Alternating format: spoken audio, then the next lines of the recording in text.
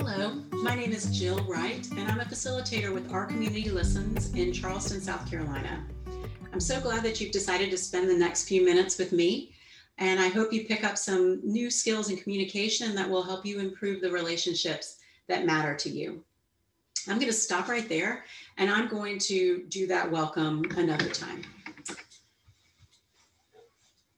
Hello, my name is Jill Wright, and I'm a facilitator with Our Community Listens in Charleston, South Carolina. And I'm really glad that you've decided to spend the next few minutes with me. Hope you pick up some new communication skills that help you improve the relationships that matter the most to you. All right, I hope you're still with me. Now, I've just welcomed you to today's skill snippet in two very different ways. After the first welcome, how did you feel? Were you interested, engaged, curious about what I was going to talk about and wanting to hear more? I hope so. What about after the second welcome? If you're still with me and didn't immediately turn it off, I'm glad. There's a reason I didn't lead with that welcome. But you may also be wondering why I was chosen to facilitate a communications course based on what you saw. Now, again, these messages were very different, although the words were exactly the same. So what made the meaning so different? It was the nonverbal communication, and that is what we are going to talk about today. I'll share with you why we need to pay attention to our nonverbals, what the 4 aspects of nonverbal communication are, and then when we need to pay attention to those nonverbals. So let's start with why we need to pay attention to nonverbals in the first place. Research has shown that 10% of the messages that we convey are shared through our words. 10% of our messages are our words. That's a very small amount of our message conveyed through words, although that, if we think about what we're saying at all, it's usually our words, choosing our words carefully. Although they matter, they're only 10% of the message. So what makes up the other 90% of our message? It's our nonverbals and our tone and speaking voice. We're talking about this today because, again, as we do so often, we need to become more aware of our nonverbals and the messages that we're sending through our voice, our body, our eyes, our faces, our hands, so that we can be sending the messages that we intend to send. We also need to keep in mind that if there's something we haven't dealt with, some feelings we haven't dealt with in ourselves or with someone else, and we think we can hide it, they almost always come out in our nonverbals. So keep that in mind if you're having some misunderstandings and miscommunications with others. Your nonverbals may be not in alignment with your words and totally undermining what you're trying to say. So what are those 4 aspects of nonverbal communication? The first one is body posture and positioning. And if you think back to the beginning of this video, when I was welcoming you in the first example, I was sitting up straight with my shoulders back. I even leaned in a little bit to close the space. So that sent one kind of message through my body posture. The second welcome, I was leaned back, I was slouched, my shoulders were kind of in a different position, and that sends a message as well. So our body posture is conveying different things to different people. Another aspect of nonverbal communication is our face and eyes. And I will tell you that when I'm not wanting to smile, my at rest face looks something like this. Now that can come across as being mad, upset, angry, disengaged.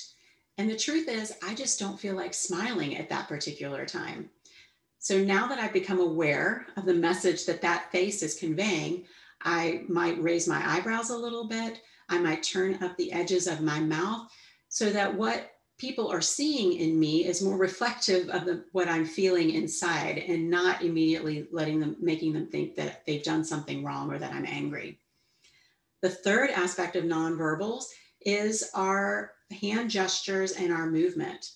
And again, if you think back to the welcome messages at the beginning of this video, In the second one, as well as using my posture to lean back, I had my arms crossed.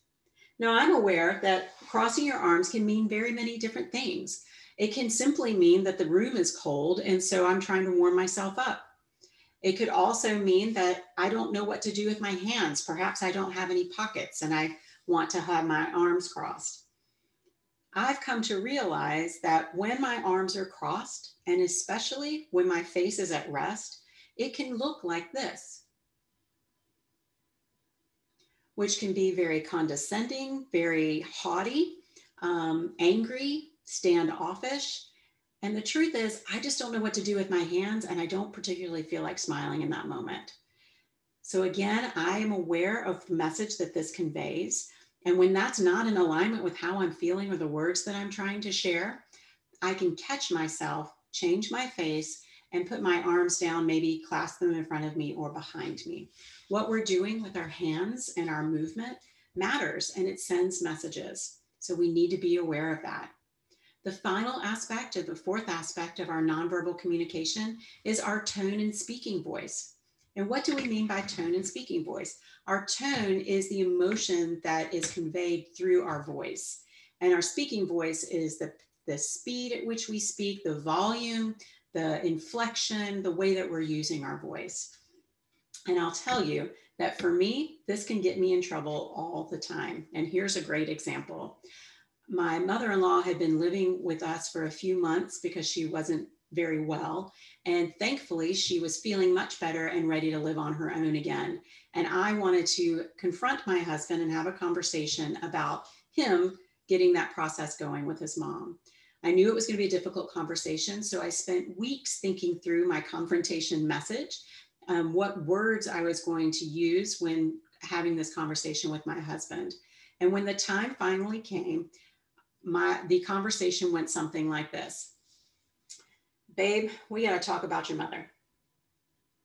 Now, not only were those not the words that I had so carefully thought through and chosen for my confrontation message, but my tone was very condescending, belittling, accusatory, and naturally, my husband was very defensive after I said those words to him. For me, it spoke so loudly about tone. And to be honest, there may have been some things that I hadn't quite dealt with yet in my own head, and that came out in the tone. Even though I had so carefully thought through the words, I didn't end up using those words, and my tone got this conversation off on completely the wrong foot. So again, as we become more aware of our nonverbals and our tone, we can make more informed choices about how we choose to show up and present ourselves with the people that we're having conversations with and that we care about. So when do our nonverbals matter? Well, by now you probably understand that they matter all the time. In fact, at Our Community Listens, our motto is, I am the message. And that means I am the message. My entire person is sending messages all the time. And if we're honest, I am reading messages and assigning meaning all the time to what I see in other people. So we need to be aware of how we're sending those messages. What words are we choosing, but what are they wrapped in our nonverbals and our tone? We also need to be aware of our nonverbals when we're listening to others. Even when we're not using any words, we are sending messages through our body and our face. And when we're listening to someone, we need to be aware of how we're projecting that through our nonverbals. And especially when we're confronting someone, when our emotions are extremely high, thinking about our nonverbals in addition to our words in starting those difficult conversations, and then in listening to the other person as part of that conversation. So as we wrap up, again, the majority of the messages that we share come through in our nonverbals, our bodies, our faces, our eyes, our hands, and our voices. And when we're more aware of the role of nonverbals in our communication, we can be more in charge of the choices that we make and how we show up with others in those conversations. We also can become more in tune to what we're observing in other people, helping to minimize misunderstanding and miscommunication, and hopefully building credibility, integrity, and most of all, connection with those we care about. Thank you so much for spending this time with me, and I look forward to connecting with you again soon.